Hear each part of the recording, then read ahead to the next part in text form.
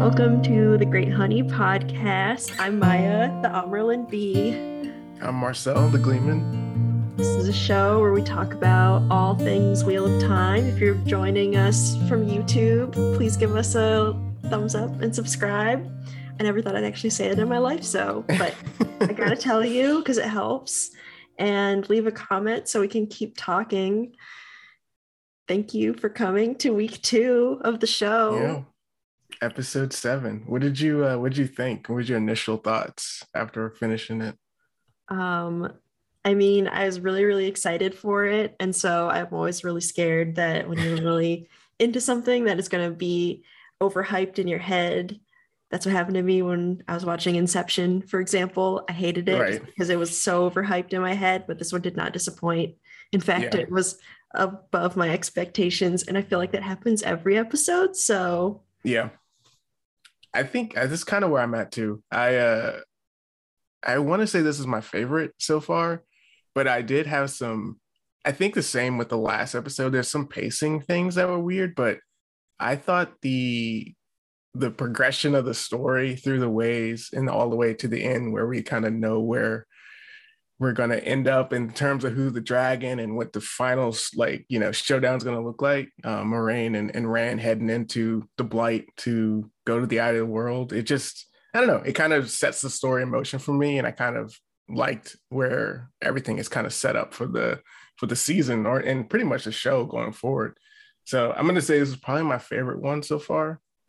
So let's get into what happened in the show. Do you want to talk about the cold open? I actually, from reader perspective, I didn't really know the story of Rand's mom. Very cool mom reveal. I mean, this part of it, I didn't expect this at all. There was the showrunner, Rafe Judkins, had said that we would see or meet Nael that we wouldn't expect. And I definitely did not expect to meet Rand's mom. And I don't know if they don't actually give her name anywhere other than the behind the scenes stuff or the stuff on the website. But I just thought it was awesome. I don't know how the actress, I forget her name, but she does such a great job not saying anything. Yeah. I think she's on Twitter and she's been getting a lot of praise, rightfully, for this. I mean, it's just insane. And it kind of sets this bar really high for the Aiel going forward, because this is a woman in active labor, like fending off what I assume, and because I think a few of them you can actually see they're actually Illianer soldiers from the nation of Illian. And I think you can see knots of rank. I can't remember exactly, but you're supposed to realize, I think, that are good soldiers. They're actually good fighters. And she just takes them all out like pretty effortlessly, other than the active labor. But yeah, and then you get the kind of the ending of that, where this person with the sword is like, right there when she's about to actually, give birth, which is we get that reveal later as Tam, Rand's dad. I just thought that whole sequence was pretty amazing. Yeah, I really loved it. I was just like, cool, we're opening up with the coolest fight scene I think I've ever seen in fantasy television. Like, I don't think there's been a better introduction to a character that I can think of. But yeah, I thought the choreography with it was really well done, because the Aiel, they described their fighting as dancing, and definitely came off as a dance. And I love the fact that she grabs the cloak and yanks them, yanks the one guy by. I think it just kind of highlights how people would kind of get overwhelmed by Aiel. They just aren't used to fighting people who are able to outmaneuver them like that. Yeah, I can't wait till we see more Aiel. Yeah. And then what happens next? I guess we have our very awkward shouting for Mat in the dark. I think that was the lowest point in the whole episode for me, was just like that part, but it's okay. It makes sense. Yeah. They had to do it, and it sets up sort of the interpersonal conflicts and drama that are very central to this episode. Right. I thought that scene I think they did the best they could with and I think it works out because Moraine, the you get Rand, who is immediately really defend, he wants to go save Matt, and he wants to get him and make sure he's not going to be harmed, because also they were just running away from all these dark friends, which I'm sure now Matt's kind of like left defenseless to them, as far as we know. But then Moraine kind of elaborates and is like, well, if if he is the dragon, he would be tempted by the dark one. So I actually think this has worked out for the best for everybody. Which is, I guess, true. I don't know. It's hard to place that, if that makes sense. Like Lan says, like, what if he is a dragon? Then don't we lose either way if we don't have him on our side? So I don't know. I thought it was a good way to play off with with that character not being available, I guess, for the rest of the season or not. But I think it worked out. But I'm glad to kind of be done with that part of it and kind of get into the ways itself. Yeah. What'd you think about that? I mean, the book describes it so viscerally, how all the scenery of it, how the light, the darkness is so oppressive. Did you get a good sense of that? They weren't in there for very long, Yeah, I did. I felt like it was very the way I pictured it going into it was kind of like how Eleven's like visions and the sensory deprivation tank is in Stranger Things, where you just start walking around in the dark, and then when you get close enough to something, you see it. That's sort of what I pictured, but then they just made it gross and scary, and like it looks like something that used to be really beautiful and well-traveled and was super useful. As a transportation engineer, I was like, if that was a real thing where you could just walk in a gate and then there's all these bridges and things that just connect to stuff, that would be so cool. I'm really hoping we get a glimpse of the ways when it was in its prime at some point, just as someone who has no idea if that happens. Don't spoil. That would be interesting. I was hoping Loyal would give us an info dump or some exposition about what's going on there.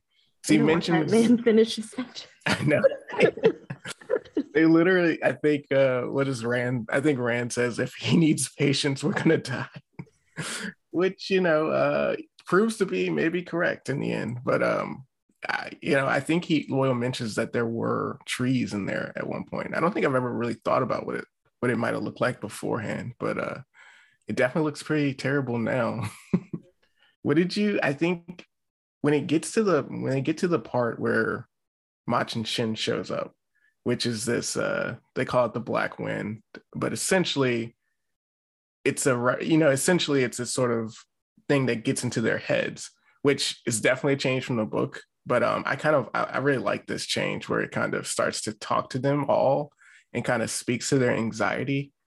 And here's kind of where we get that first part. And I don't know if I've mentioned this on the podcast yet, but I'm a huge Perrin fan.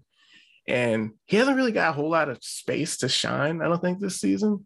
And then they kind of let you know that he's, at least, I don't know if he's actively pursuing a relationship or any sort of feelings with Egwene, but he's at least worried about some aspect of that, maybe a crush or something.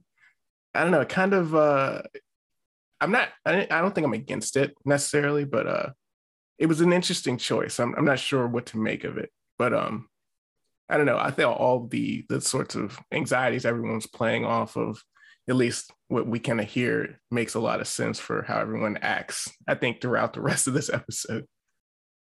Yeah, that was interesting. I've been kind of thinking, like, getting ready for recording today, how I want to talk about the Egwene and Perrin and Rand, like, love triangle, as people are calling it. I didn't really see it. I remember watching a review for the first episode when they meet the Tinkers, where someone was like, I didn't like the romance that they're setting up for Perrin and Egwene. And I rewatched it after watching that, and they like snuggled because they were cold and their childhood friends. And I have a lot of platonic male friends, and I don't think that that would be weird in that situation. Right. And it makes sense that you would care a lot and be really like tender towards someone. And plus, they just spent a couple months like pretty much only together, so they're probably just closer in their friendship. And I just never saw any kind of romantic anything. Right. And going back to the ways, it just felt like Nynaeve saw that Perrin looked sad seeing Rand and Egwene Right. snuggle. And who knows what he was thinking about? He could have been thinking about Layla. And then with Machin Shin, it just seems like it's an intrusive thought. Like you just have weird, crazy thoughts all the Yeah. time, and you're just like I don't know. Like sometimes I'm just like I could throw an egg at this person. I'm not gonna do that, but like, and I'm like, Right. I don't know why I had the urge to, but I'm not going to throw an egg at someone. It just feels like it's just something that if you're like, oh my God, I killed my wife, and then I've spent all this time with my best friend, and we're really close now. We must be in love. But you Right. don't really think that. And then the other thing was like when they're in Min's bar, which I'm really excited to talk about Min, but we're not there Yeah. yet.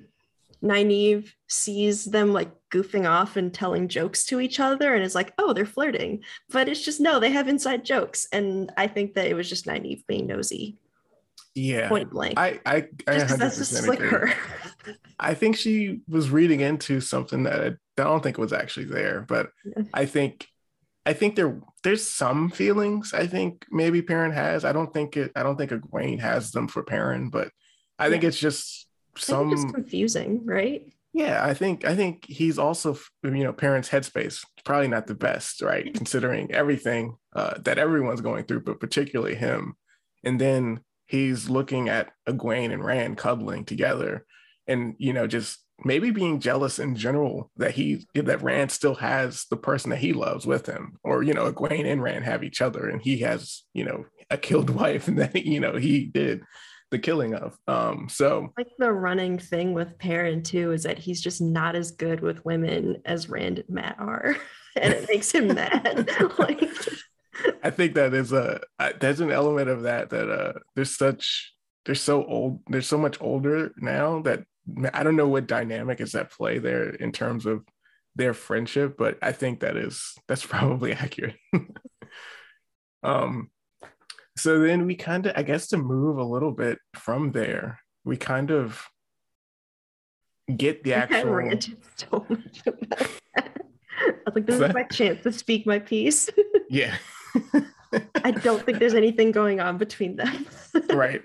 I don't think so, but um so I guess we get the actual. I don't know if it's clear in the show the way that it's presented, but because Loyal says you can't channel in the ways, but it's not because you can't channel, it's just because if you channel, Machin Shin will come. And then we see the scene, so we won't get into the actual reveal, right? Since they kind of have that at the end of the episode, but where the Trolloc shows up, and it does look like Egwene is channeling, but Rand's channeling eventually is what actually tosses the Trolloc back. But that effect essentially brings Machin Shin there, and that's what kind of spurs the next part of this, where Nynaeve, freshly having been told that she's going to fail to protect all these people, immediately goes and protects everybody. So I thought that was a pretty good way to like actually see that I don't know that these are actual real feelings. It's just anxiety, right? She clearly can protect them. And so probably Perrin didn't actually kill his wife in order to make room for Egwene. So I think that definitely plays into that.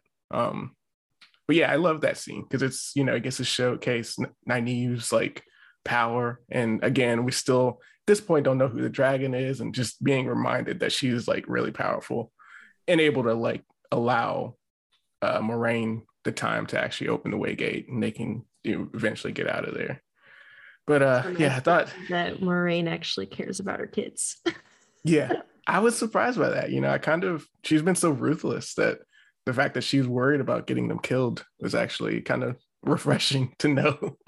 Going back to the Trolloc, like showing up at the triggering of bringing Machin Shin, I thought the Trolloc, the first time I watched it, I thought the Trolloc just missed and fell because the channeling happened so fast. I was like, oh wow, that Trolloc overjumped. Yeah. So sorry. No, I thought it was kind of, it looked sickly. I can't tell exactly. It was so dark, but Yeah. you also in that moment, I think maybe the moment right before we see Pat and Fane, we get a glimpse of him, but you gotta have to like kind of freeze frame a little bit to see him. But he's in there. We don't know what he's up to at this point. I actually have I mean, I assume he's up to no good, just just by virtue of his character. But I don't know. I honestly have no idea what his goals are here. But yeah, so that's the ways. I don't know. I thought it was great. I thought that whole sequence was short, but I think that's kind of been the way of most most of the scenes. But yeah.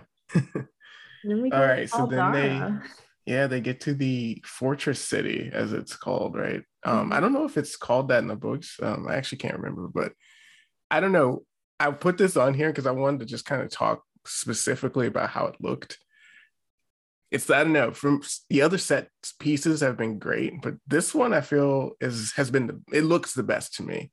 It just made it seem more open, and the city itself, the actual, I guess the is it the fortress temple, is that what they called it? I can't remember exactly what they called it, but this is a essentially a place that's been set up to beat back the Dark One's minions, and it definitely looks like that. And it just, I don't know, it just looked way better than the other sets I think so far, at least from that that outside view. Um, but then I guess we could talk about too the actual people that we meet in there. We have Lord Algomar and his sister, which I feel like for me cannot remember her name. Lady Amalisa. Yes, yeah. And we get a quick glimpse of Uno, who Mhm. is a pretty cool character, fan favorite from the book series, but he gets introduced here with the eye patch, which I think I'm pretty excited to see him just from nostalgia. But yeah, what did you think of Faldara? At least how they've introduced it.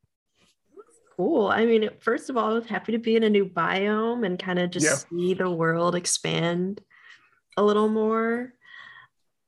I was really excited to meet Lord Agumar just because he's just like very like I don't know, you like don't know where he's at like ever. right. If I remember correctly. It's kind of just like he's very like proud, I guess. So it was really fun to meet him and I don't know, just hear like my favorite part of Fall Dara is just Lan's relationship to it and kind of Right. like it's like your like glimpse into him a little bit and it like humanizes him. Although the show's done a really great job of making Lan human. Yeah. I mean, they definitely lean into it immediately when you get Uno, who gives him like a familiar sort of Yeah.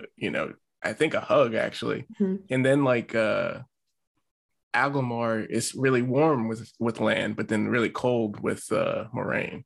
So it's an interesting thing because usually Borderlanders are super cool with Aes Sedai because they're mostly fighting Trollocs, so they would probably love actual I would anticipate that they would be really happy that a Aes Sedai would show up, but here he seems he's resistant to her being there, and I guess he blames his sister for having wrote to the Aes Sedai to bring Moraine there.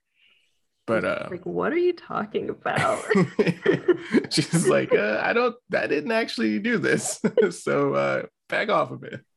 One thing with this, the way that the city is sort of shown with the big drone shot type Mhm. footage is I can't tell if it's a very compact, dense fortress that's very like fortified Right. fortress. I'm tired. It Or does if look it's fortified. That's true, huge though. and like you get the sense of scale by how big it is by being next to all the mountains and stuff. I couldn't Right. really tell if it's like massive or really compact. And then when you go around, It's Yeah. just so, I don't know. That's all. I I think couldn't tell if it was huge or small. I think you're right because I mean, at least in that my perspective is the same because I can't really place it. I think it's supposed to be that it's really big and we're just kind of seeing it from a wide, a Mhm. zoomed out lens. But it's the same with Tar Valon when they showed the like cityscape view of it. I'm just like, this place is either like really, the tower is huge. It's a similar feeling where I'm like, I can't really place it because I've never really seen anything as big as what at least what they're saying the White Tower is, as compared to the buildings around it. And I think we're supposed to get a similar feel here. Carvalhan at least is kind of sprawling, so you can get a sense sort of just that there's so many people, and then the tower is just there and it's just massive. Yeah. But yeah, I mean, it I guess it's sort of a testament to how protected everything is that you can't tell how many people are inside of it. So it's still really Yeah. cool. It's just I want to know like what's the population? Like Right. me, Right. the data sheet, oh, the census data. Yeah, I am actually, again, it's another part of this that really makes me excited for more seasons is they're just, the the culture, you could tell immediately they're blending all sorts of things. You have lands, from his people with the Hidori, the Malkir. Sorry, I couldn't think of that for a second. You have his people there, or at least people that were from Malkir. And then you see others that have a different sort of dress, probably Shinaran people, and then just would they just in the all meshing of be culture there.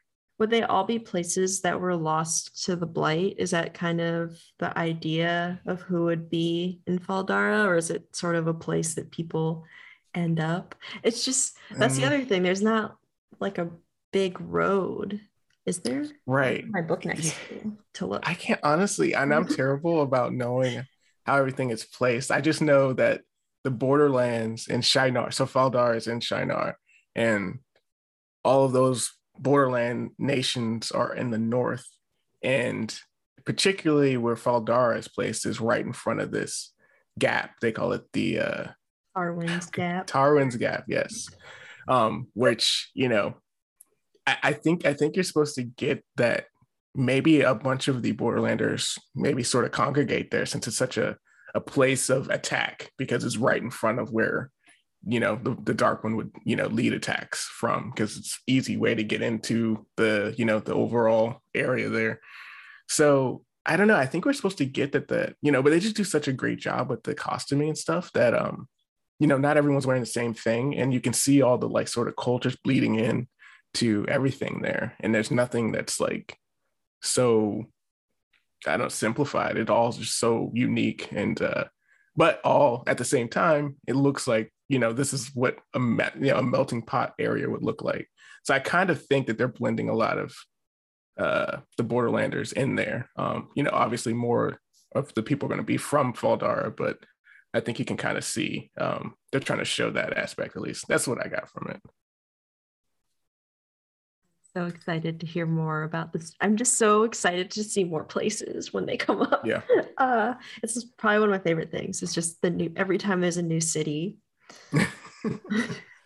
I mean, I don't know where they're gonna go because there's places that there's several places they go in the first book that they haven't gone that I expect they haven't gone in the show that I expect are gonna come up that I'm Camelin. excited to see. Camelin is definitely gonna be one of those, but Mhm. there's so many important places that we'll have to see, and they all have that sort of unique culture. Even when Robert Jordan describes all these places, no one, there'll be similar dressed people because it fits the style of that place. But it's always just so uniquely, and he spends so much time describing everything. So I think they have a lot to work with in terms of how they're actually going to, have everyone looking in these various areas. And kind of excited for that part.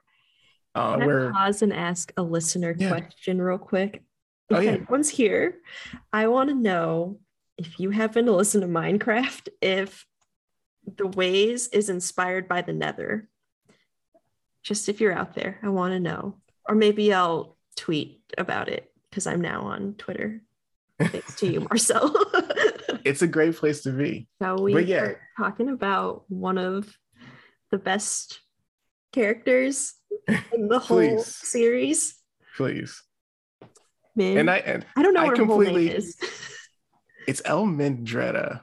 I think is her actual first name. Her Yeah. last name is Farshaw. Okay. Um yeah, I don't know. I guess this is your favorite character, or at least One of my you're favorites. number one stan, right? But yeah, what do you think of her portrayal here? It was everything I wanted. I don't know. I was just like short boy clothes, really direct. I was like, this is a character after my heart, like from the books. And then Right. when you first meet her and you can tell that she's just flat out lying to Moiraine, but like telling her a little bit, just kind of Yeah. giving Moiraine what she gives, like giving back what Moiraine gives to other people was really great to watch. Wait, so you thought she was lying to Moraine? 100%. Because Okay. then she saw like totally different things when she was talking to Rand. Yeah, that's true. I'm So curious. I'm curious as to how much she didn't say, um, and how much. I'm assuming what she does say, she doesn't lie about. yeah. So I'm assuming that's true because they very I think this is good that they didn't show which of the visions we were supposed to see for Egwene or Nynaeve, but she saw them over them, and you know, I think they the way the visions looked actually too were pretty cool. God, it looks so much cooler than I pictured in my Yeah, head. I was like, in this probably looks so dumb. I don't know. in the books, it was more like dancing like symbols that flickered Like a around people's thing of head. your like a Sims thing. Yeah, I think this makes way more sense. Yeah. I liked seeing the Perrin one. I thought, like Like I said, I'm a split. big Perrin fan, so I'm ready for whatever's coming towards his character. But I I think I have a sense of everyone's vision. Well, let me take that back. I have a sense of everyone's vision except for Moraine's and Whose movie Rand's. was that? Yeah, I have no idea. I have no idea where they're going with that. And the thing about Moraine's downfall being the Armelin, I think there's actually some way we could speculate on that from in the show. I don't think this So is too. necessarily from the book, but Yeah. Is it yeah, I because think those she are says interesting. I'll obey Swan Sanche and not I'll obey the Amerlin seat? And then when she says Right, the Amerlin seat, it might not be Swan Sanche, which right, makes me feel like she's gonna get unseated. And I don't yeah. know. I don't know what's gonna happen. So, but it makes me feel like they're like setting that up and I'm gonna be upset. Well, here's my first hot take, and again, I Unless she don't. retires and goes and fishes, and then I'm fine with it. Armelin serve for life, Oh, they're so not allowed to retire? yeah, I don't think so. They have to die in Okay. office. I mean, I don't know. They might change that. Who knows? I kind of saw it as, because I think we talked about this last episode, that the visions are kind of identified as bad, or the dreams, I should say. Sorry, the dreams that they were having, and Swan is saying that her dreams are what are telling Moraine to go to the Eye. Um, and I'm thinking that perhaps what they see at the Eye is not exactly what they wanted, and that perhaps is the downfall. That's Now, I true. don't know.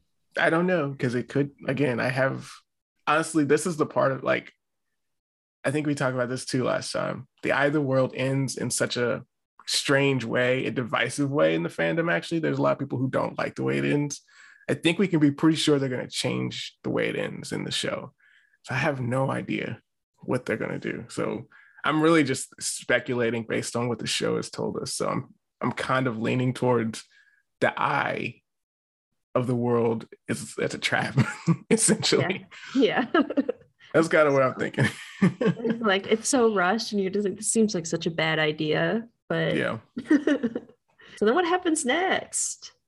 So then the two rivers guys get into a fight. And basically the fight, I think this is kind of where I think we have to use we have to do a little bit of work to understand what's going on, I think, because we get some input from what they hear in the ways.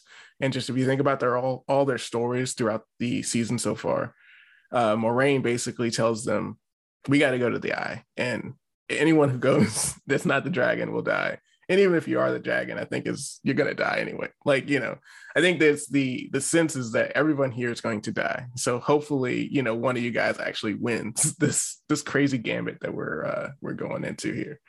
So after she kind of lays that bomb on them, she gets kind of like, all right, talk amongst yourselves. And I think that's where all of that comes from. I think Perrin is just feeling what Machin Shin told him. And I don't think it's out of his character, even it's just as a friend, to hear the way Rand is talking to Egwene. I mean, it's just why didn't Nynaeve step in? Like, he was being kind of absurd. Yeah. And then I think Rand just twists it. I feel like there's so many things playing there. I think that's where Perrin's coming from. I think it's just that fear that he his crush with Egwene is so basically fed into what he did, the accident with his wife. Mm-hmm. And then I think Rand is just using it as an excuse to push everyone away. I think is kind of what's going on. And I think with the thing about Mat and like Rand being mad at Egwene for allegedly not liking Mat, maybe comes back to just them growing up together, and just Egwene's parents, her dad is the mayor and they own the Wine Spring Inn. So they're basically the wealthiest family. And Mat is kind of set up as one of the poorest people in town. And so I'm sure that like Egwene either thinks Mat's a bad influence or like over worries about him, or thinks that they're not doing enough to make Mat behave better or whatever. And just with how I'm sure it was very stressful for them to watch their best friend not come with them into the ways when they're in this really scary situation, for her to just be like, he left us. Probably hurt Rand just because he spent so much time protecting Mat, and just like Mat's like his like, I don't know. I feel like their friendship is special, even though like I know Perrin is also like really special, and the three of them together, especially at the very beginning, I feel like Mat and Rand's connection is established a lot better than with Perrin. And so I can see how that would just really hit a nerve with Egwene, and then he would just be mean about it, and then that would make Perrin mad. Yeah. And I think on Twitter I think I tweeted out that I wanted to give shout out to that baritone and Perrin's voice when he gets angry. I don't think I could stand up to someone speaking in that way. But Rand, he does a good shot of it. He gives it a good performance there before he backs down, as he probably should have. Yeah. I like how he just backed away. I think this is I don't know how many times you ended up watching it, but this is a good rewatch episode, because I think you can also tell that Rand knows, at least he knows more, that he's probably the one. I think he's been thinking it the whole time, and maybe, the fact that Mat was sick from the dagger, that he kind of let himself not believe it as much, because it obviously Mat channels, or at least that's what he thought. Mm-hmm. So I think all of this is just part of that too. He definitely, I guess I should say, the performances here, I feel like this is perfect for all these characters, because everything is exactly as they would be in my mind.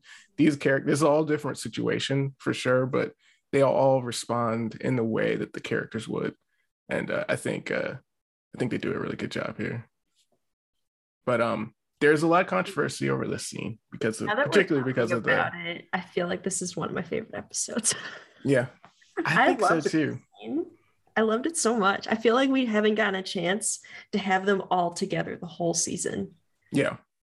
Except for Mat. But still, like, just to have them all just interacting, even if it's super dramatic, which, like, I love the friendship drama throughout the series. It's one of my favorite things about it, that they're just like doing all this crazy like world changing things, and they still are just like fighting like teenagers or like someone from like Vampire Diaries. It's just so funny to me. Yeah. I think I think it does suck that we don't have Matt in this, because I think that's a key aspect of how this, at least between Matt or between Rand and Perrin. I Yeah, don't think comic relief. yeah, I think Matt would have stepped in before it got there. And I think maybe I think this is naturally how it probably would have played out if Matt wasn't there to diffuse it, especially the way they've used him in the show. He always seems to be the one to give like a joke or something to kind of break the tension a little bit. So I feel like that was kind of missing there. So I think you can feel his absence. Yeah. So, but I think they do a good job. And honestly, I hope we get more scenes with them together, because I think the season as a whole has lacked with the Two Rivers guys. I feel like I just want more of them. Like that whole scene, I was like wanting more of it, you know, just more of them interacting. I really loved it. And then Yeah. Nynaeve is just standing there, kind of embarrassed because she was fussing over things she shouldn't have been, which is very Nynaeve. Right. I think again I think she was reading into something that wasn't really a thing, but then when she brought it up, it gave Rand an excuse to lash out, and it gave Perrin a reason to defend himself and you know, ostensibly if defend Egwene even though she didn't need it, you know. Yes, there's a quick scene of Moiraine and Lan kind of, I guess, just discussing. I think the subtext of that conversation between Lan and Moiraine is that they're gonna, I mean, she says it in a way. She's like, everyone else who goes is gonna die, and you five or you four now have a chance, to one of you at least. But implicitly, that means Rand and Moiraine would definitely die, like regardless. So I think it's a weird conversation because they don't seem to acknowledge that. At least maybe they don't have to because of the water bond. But I don't know. I thought it was worth noting. But it's a quick scene where she basically tells him to go say his goodbyes. I love the parallels from the last episode before Moiraine goes and meets Swan. Yeah. Also, just like that, like, okay, bye, have fun. Yeah. It's like a tacit acknowledgement that, you know, maybe you want to do this now before we die tomorrow. I like the wisdom. I mean, I love this. And again, all of the romances, even the ones that didn't really fully exist in the book, have been done so well that I love all of them way better than they do than they present in the books. And particularly the Lan and Nynaeve relationship, I think, has been really well done and fleshed out. But I don't know, how'd you think about that sequence? Did you see it going there? The whole time, and I just thought it was hilarious that Nynaeve was basically just stalking him. Yeah. And just like awkwardly standing there and hoping he would say something. And I was just like, this is a lot like how I was with my husband. I mean, you gotta give it to her, because that was certainly, I wouldn't have expected her to do that. I was kind of surprised, especially when she goes into his room afterwards. I did not expect any of that to happen. So I think He's gonna die. Yeah, I keep forgetting that part of it too, because there's always a presence of death in the books, just in the myriad ways that it could come. But this is a more obvious or sort of definite death to come in the next day. So it's interesting how they would act in that situation. So it makes sense, and I thought her following him to meet the other, I guess, his family, or at least people from Malkier. Family, I guess, right? Yeah. They didn't really give names, but you got the sense that he knew them well. But yeah, I thought that whole thing was very interesting and well done. It was like the payoff that I needed. I was like, they've got to just get a romance scene. They've been building it up so well, and it's just, right. I just want them to, even in the ways they're flirting in the ways, and you're just like, this is terrifying, but it's just not, because this is so funny that they're just flirting. Well, here's the question: did Moiraine mask the bond beforehand? That's the thing that I can't tell, because Lan says the day afterwards that he did that she masked the bond, but he doesn't really say when, and he looks pointedly at Nynaeve. So I don't know if maybe she did it beforehand or not, but I'm interested. Wouldn't be surprised if she like felt it and was like, no, I can't. Yeah, I kind of get that too. Because I kind of feel like when he looks at her, he's just like, because I think too, this is going to play into Lan blaming himself, because he's going to be mad that Moiraine goes off by himself, right?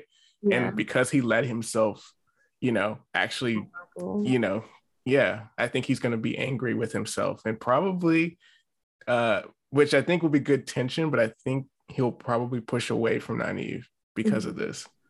I mean, I guess the masking of the bond during it, I feel like would be like an excuse for Lan to not notice after he wakes up, or just being right.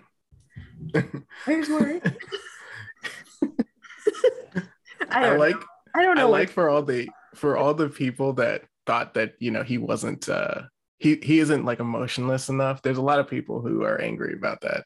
I thought when he takes his shirt off and he's like battle scar ridden, I think we could still get the sense that this dude is, he's still as badass as he is in the books. He just actually has a heart and is a human.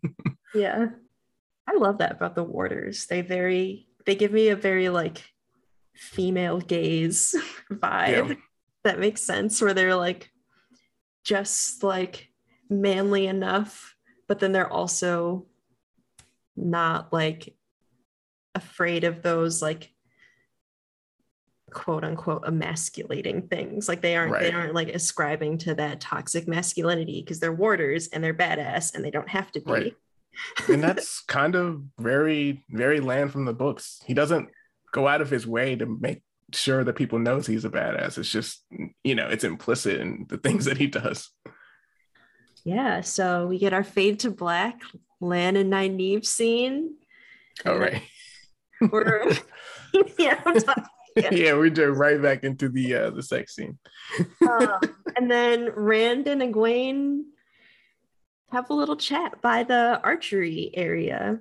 I think this is a great scene because I think Rand and Egwene have such great chemistry. The actors, Maddie, what is it? Madeline Manning and Yosha Stradowski. I think that's right.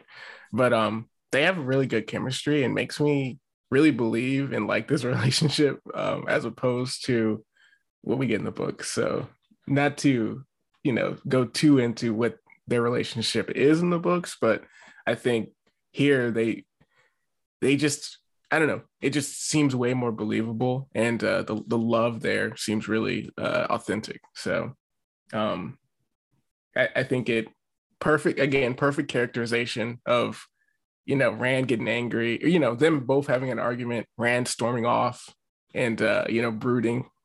And then, Egwene seemingly waiting for him to have come back. But then, he knows that she wouldn't have talked to him until she was ready. I thought that was perfect. Like Egwene saying that she waited in her room for an hour is basically the most Egwene thing that she could have said. Just like her pouting and then just giving up and being like, Rand is stupid. Like, I need to go talk to him. I think the whole, her saying that, or at least Rand acknowledging that she's going to go to the White Tower, and then him saying that, he wouldn't let anyone else become her warder. I thought all of that was very well done, particularly when she tells him that it doesn't matter if he is the dragon, she's always going to be there for him, or stick by him. And I think honestly, that's when he decides to do it. I think he was probably going to do it anyway, just because once Moiraine tells everyone that they will die, if they're not the dragon, I think he starts to think, I have to do this, otherwise everyone will die here. And he basically said it in that argument. I can't lose anyone else. Mm-hmm. And I think it was kind of a foregone conclusion there. But I think the nail in the coffin is when she says that she will always stand by him. And I think that's just a great characterization of their relationship, and why I really like it. Yeah. Then I guess that kind of gets into the big reveal. Right. So I Find mean, out who the dragon is, allegedly. Rand and Egwene, we've already seen them have their sexy time. So it's more the after afterwards where Rand is kind of contemplating it, everything that's happened so far. And we slowly get the realization that, he's been channeling. He also, this is interesting because I expected this in the first episode, but the fever dream from his dad, where his dad is basically spouting off stuff incoherently after he was attacked by the Trolloc. I feel like I need, ahead of Thursday night, I'm going to do a rewatch of all of the episodes. Mm-hmm. Especially now that I'm done with school, I can do that because I don't have to do. I'm gonna watch for that. Like just like those, like if there's any like moments where it just seems like Rand is like thinking about something that we're not really seeing. Right.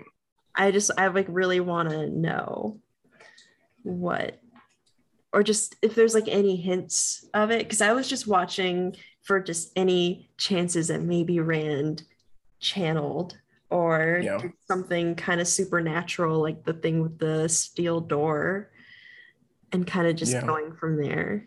Where they didn't actually show the weaves, but when he starts to think about it, he knows that it's there, especially when he does it in the ways, which we alluded to in the beginning, where his weaves, we can see when he does it, especially in the ways, I think we can see him with the corruption.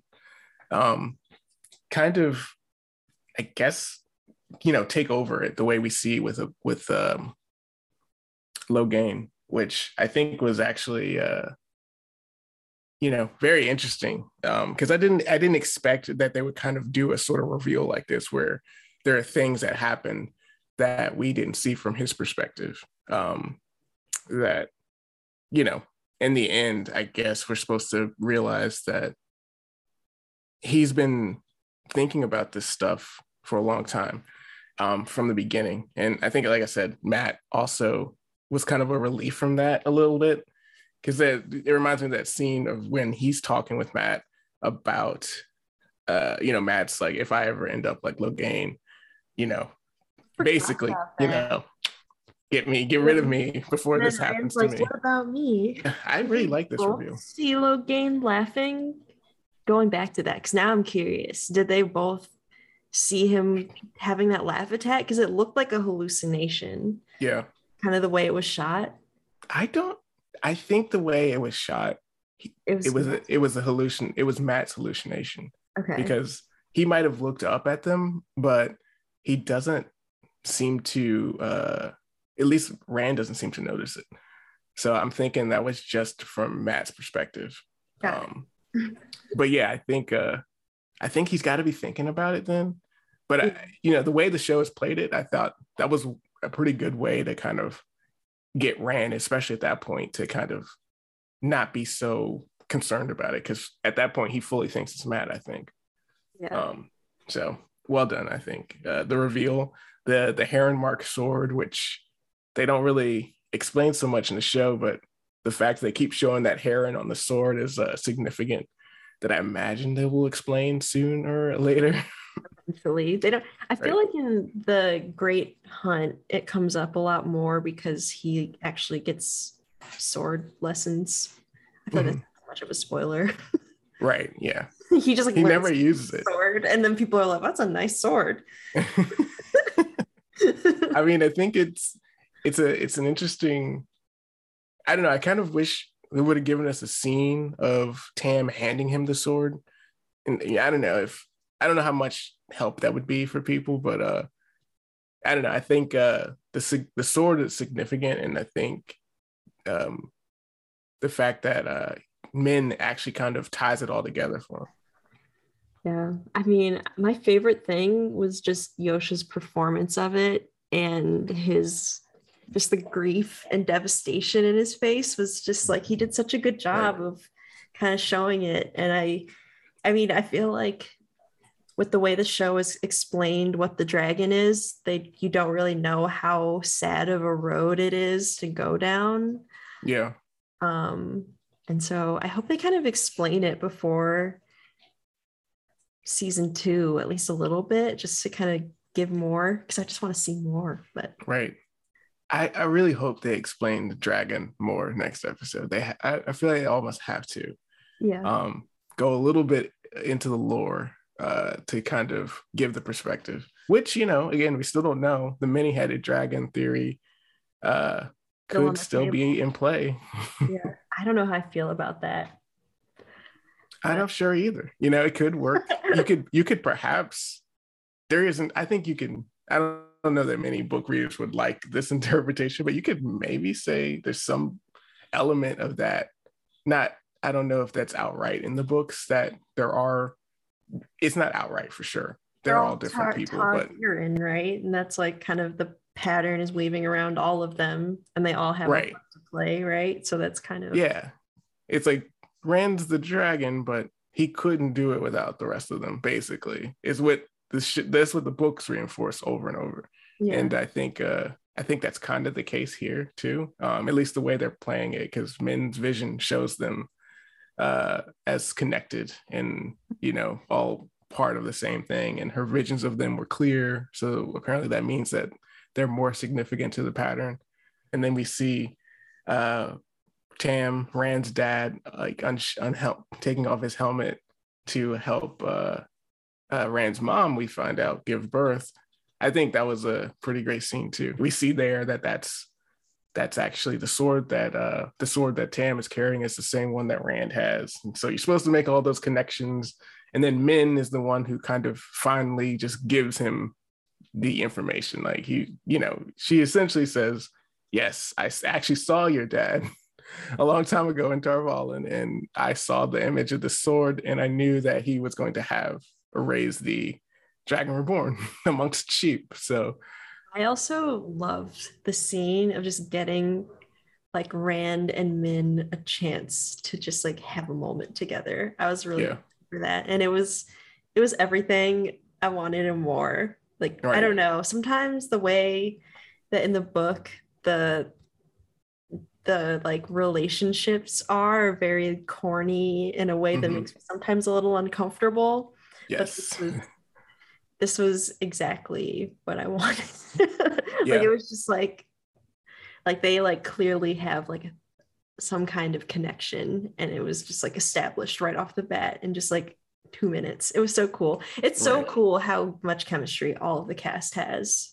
Yeah, Just they across. picked really, the actors are just all on point. Like I really just hope that that they continue this trend and all the actors continue to be on this caliber, which I imagine will continue to be the case. As I don't know if we mentioned this part, but apparently The Wheel of Time is Amazon's most successful show ever.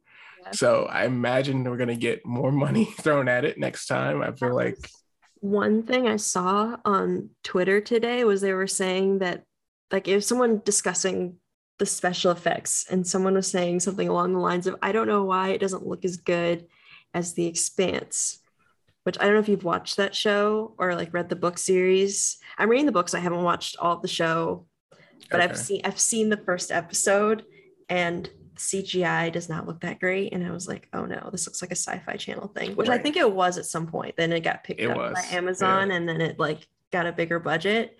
So part of me thinks that they were kind of not pulling out all the stops for season one just to I have very high expectations for season two Yeah. now. I think if you look The at bar other is so shows, high. if you look at other comparable shows, I don't think their first seasons were all that great either. I mean, Game of Thrones is obviously the one that comes to mind. That first season did not look as great as people tend to think. So I think what this looks like is, yeah, I think there's some issues. I think some stuff looks amazing. Some stuff is lacking in this show, but I think overall it looks really good. So I think it'll only get better from here, I think. They don't cut their wolf budget like they did in Game of Thrones. Yeah, I'm worried about that. The wolves need to be featured. I hope we don't get any reduction of wolves going forward. So yeah, I think that's pretty much it. Then we get this sort of fake out at the end where Rand is, well, I guess before that we get the scene where Egwene goes to Nynaeve's room and realizes that Nynaeve's not in her bedroom. But then she shows up, and then so does awkwardly Perrin later. And then they realize that Rand isn't there, and then they all kind of come to the realization that he has gone off to the eye of the world, where because I guess Lan comes in at that point and says that Moiraine's amassed the bond, and they all put it together there at the end. Then we see Rand go to Moiraine, say that he's the one, and then they go to the Blight, which again they keep everything looks really good. So even when we were just talking about the effects, I thought the Blight didn't look exactly how I expected it, but this looks crazy. I mean, it's supposed to be a sort of wasteland, but like one that's like feeding on itself in a way, and all these weird dark things exist there. And I'm like, yeah, I buy it from this place. The way it looks, everything just like folded in on itself. The skull, just like stuck in a branch or whatever.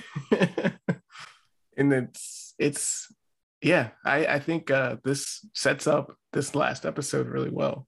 But they're going through that awful place, I guess, to the eye. Again, I don't really, this is again the plan. That's the one. The plan seems iffy. Yeah. And you just know everyone's going to follow them into the Blight, right? Or maybe not. I mean, they did show that like big Trolloc battle in the preview. So. Right. Let's go to the previews and let's do the predictions and what we think is going to happen. So we get in this preview of our final episode, we get a look at the Blight, which looks very blighty. But we also then get a Myrddraal who is ushering Trollocs towards what appears to be Fal Dara, the keep. And I don't know, this is conjecture that I read somewhere, but this Fade that we see in this trailer appears to be female. So I'm not sure what to make of that, other than that's interesting. But then we get a look at Moiraine. What's that? It's robust. Yeah, I know. We get Moiraine looking haggard in the waist, in the Blight, and then we have the Shienarans leading a charge, which I guess is towards the Trollocs that we saw invading. Then we get this group. So this goes to some of the predictions here. There's a shot of 4 or 5 women. 2 of them seem to be Nynaeve and Egwene. And then the other 3, I don't know. Yeah, that probably is her. I don't know who the other 2 are. Also have no idea what they're doing. It looks like they're about to do something. Yeah. Are they standing in front of the gap, maybe? I don't know. Yeah, it looks like it. Looks like they're about, I'm assuming, do something with the one power, but who knows? Then we get Rand, a quick shot of Rand, then a quick shot of Mat, which seems to be him, at least maybe in Tar Valon. I can't really tell where he's supposed to be at, but like you said, it looks like reused, a recolored version of something we've seen from him already, but I'm not sure. That's another thing we didn't talk about, is Moiraine sending the Red Ajah after Mat. Oh yeah, that's interesting.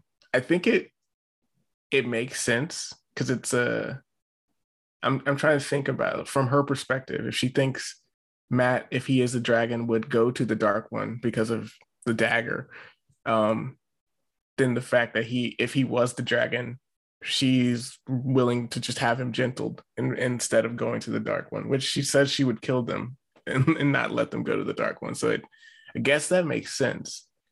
I don't know what that means for Mat, though, since seemingly he can't channel. So I don't know what that would do to him. But what else do we see in here? And we see the Trollocs rushing the wall. Right. My favorite fantasy battle trope is monsters coming out walls. I have to say, I'm a little disappointed that they say fire for when they're launching the arrows, because they should say loose. Right? What's that? They have the big trebuchet thing. I guess that makes more sense, since they maybe are using crossbows, yeah, instead of arrows. or bow and arrow. But but yeah, so we get a volley of arrows being shot from these little slits in the keep, the fortress. So they're utilizing their advantage here. Let's see how well that does against these guys. But then we see Perrin running through the hall in distress. I don't know what this means. Could it be a dream? Maybe. I want to at least like one more dream thing I think we in should this get one. Yeah. episode. I think, and then the other,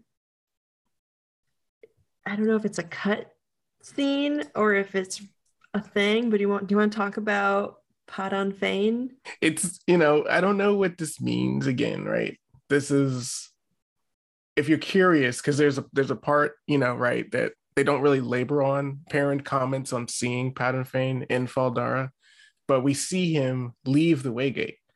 And that's all we see. We saw him inside the ways, and then we see him leave the Waygate. And then he goes into Fal Dara, and he's there. We know he's there. We know also from previous episodes he's been following them, because we know from the whistling, which has been very well done. And I have missed it in several episodes. I had to go back to hear it. But then we outright see him in Tar Valon. And we can maybe assume that maybe he's the one that Liandrin's meeting. But that's just me guessing, because who knows. But they are seemingly, they don't say how he gets through the waves or how he gets out. We see that Moiraine has to channel to get in and out. We don't know if he can channel, but he's out of the waves. So we assume, and he's in there. So but the behind the scenes footage that you can get by going through the actual Prime Video account, you can see a behind the scenes shot, or at least a shot that didn't make the episode, of him holding a leaf that book readers will know as the way to get into the ways. And in fact, that's the only way to get in, is using these leaves as essentially like a key. And it looks like that's how he did it, but they don't show that in the episode. So I don't know if we're supposed to believe what we're supposed to believe. Yeah. But, he's in Fal Dara, so we don't know what his intentions are going to be, and, what he's going to do. But I just imagine it's not going to be good, because the first time we see Padan Fane, he's in the Two Rivers during their festival. And when the Trollocs start attacking, he kind of just, it's fine with it. Like, he just kind of walks away unworried. So I don't think it's not a mystery that this guy is bad, and at least not afraid of Trollocs at the very least. So hopefully we get something from that. I really think we need a payoff from all that mysterious Padan Fane stuff. But I can't tell you how it's going to manifest. Basically, we just kind of get this part 2 that I wanted to bring up with you, where someone says, all 5 of you have a part to play. And the voice I don't recognize. So I have no idea what to think about that one. But maybe it's the Dark One's voice. Maybe it's Padan Fane's voice, but it sounds different than when we see him in the first episode. So and what does that mean? All 5 of them have a part to play. So is the 5-headed dragon back on in the theorizing here, or I have no idea. But they say it is going to be an epic conclusion. So this is going to end with some sort of epicness that I'm very excited for. Like I said, the book, The Eye of the World, ends very crazily, in ways that don't fully even make sense within the Wheel of Time itself. Even like, even after the series is over, some of the stuff that happens at the end doesn't make a whole lot of sense.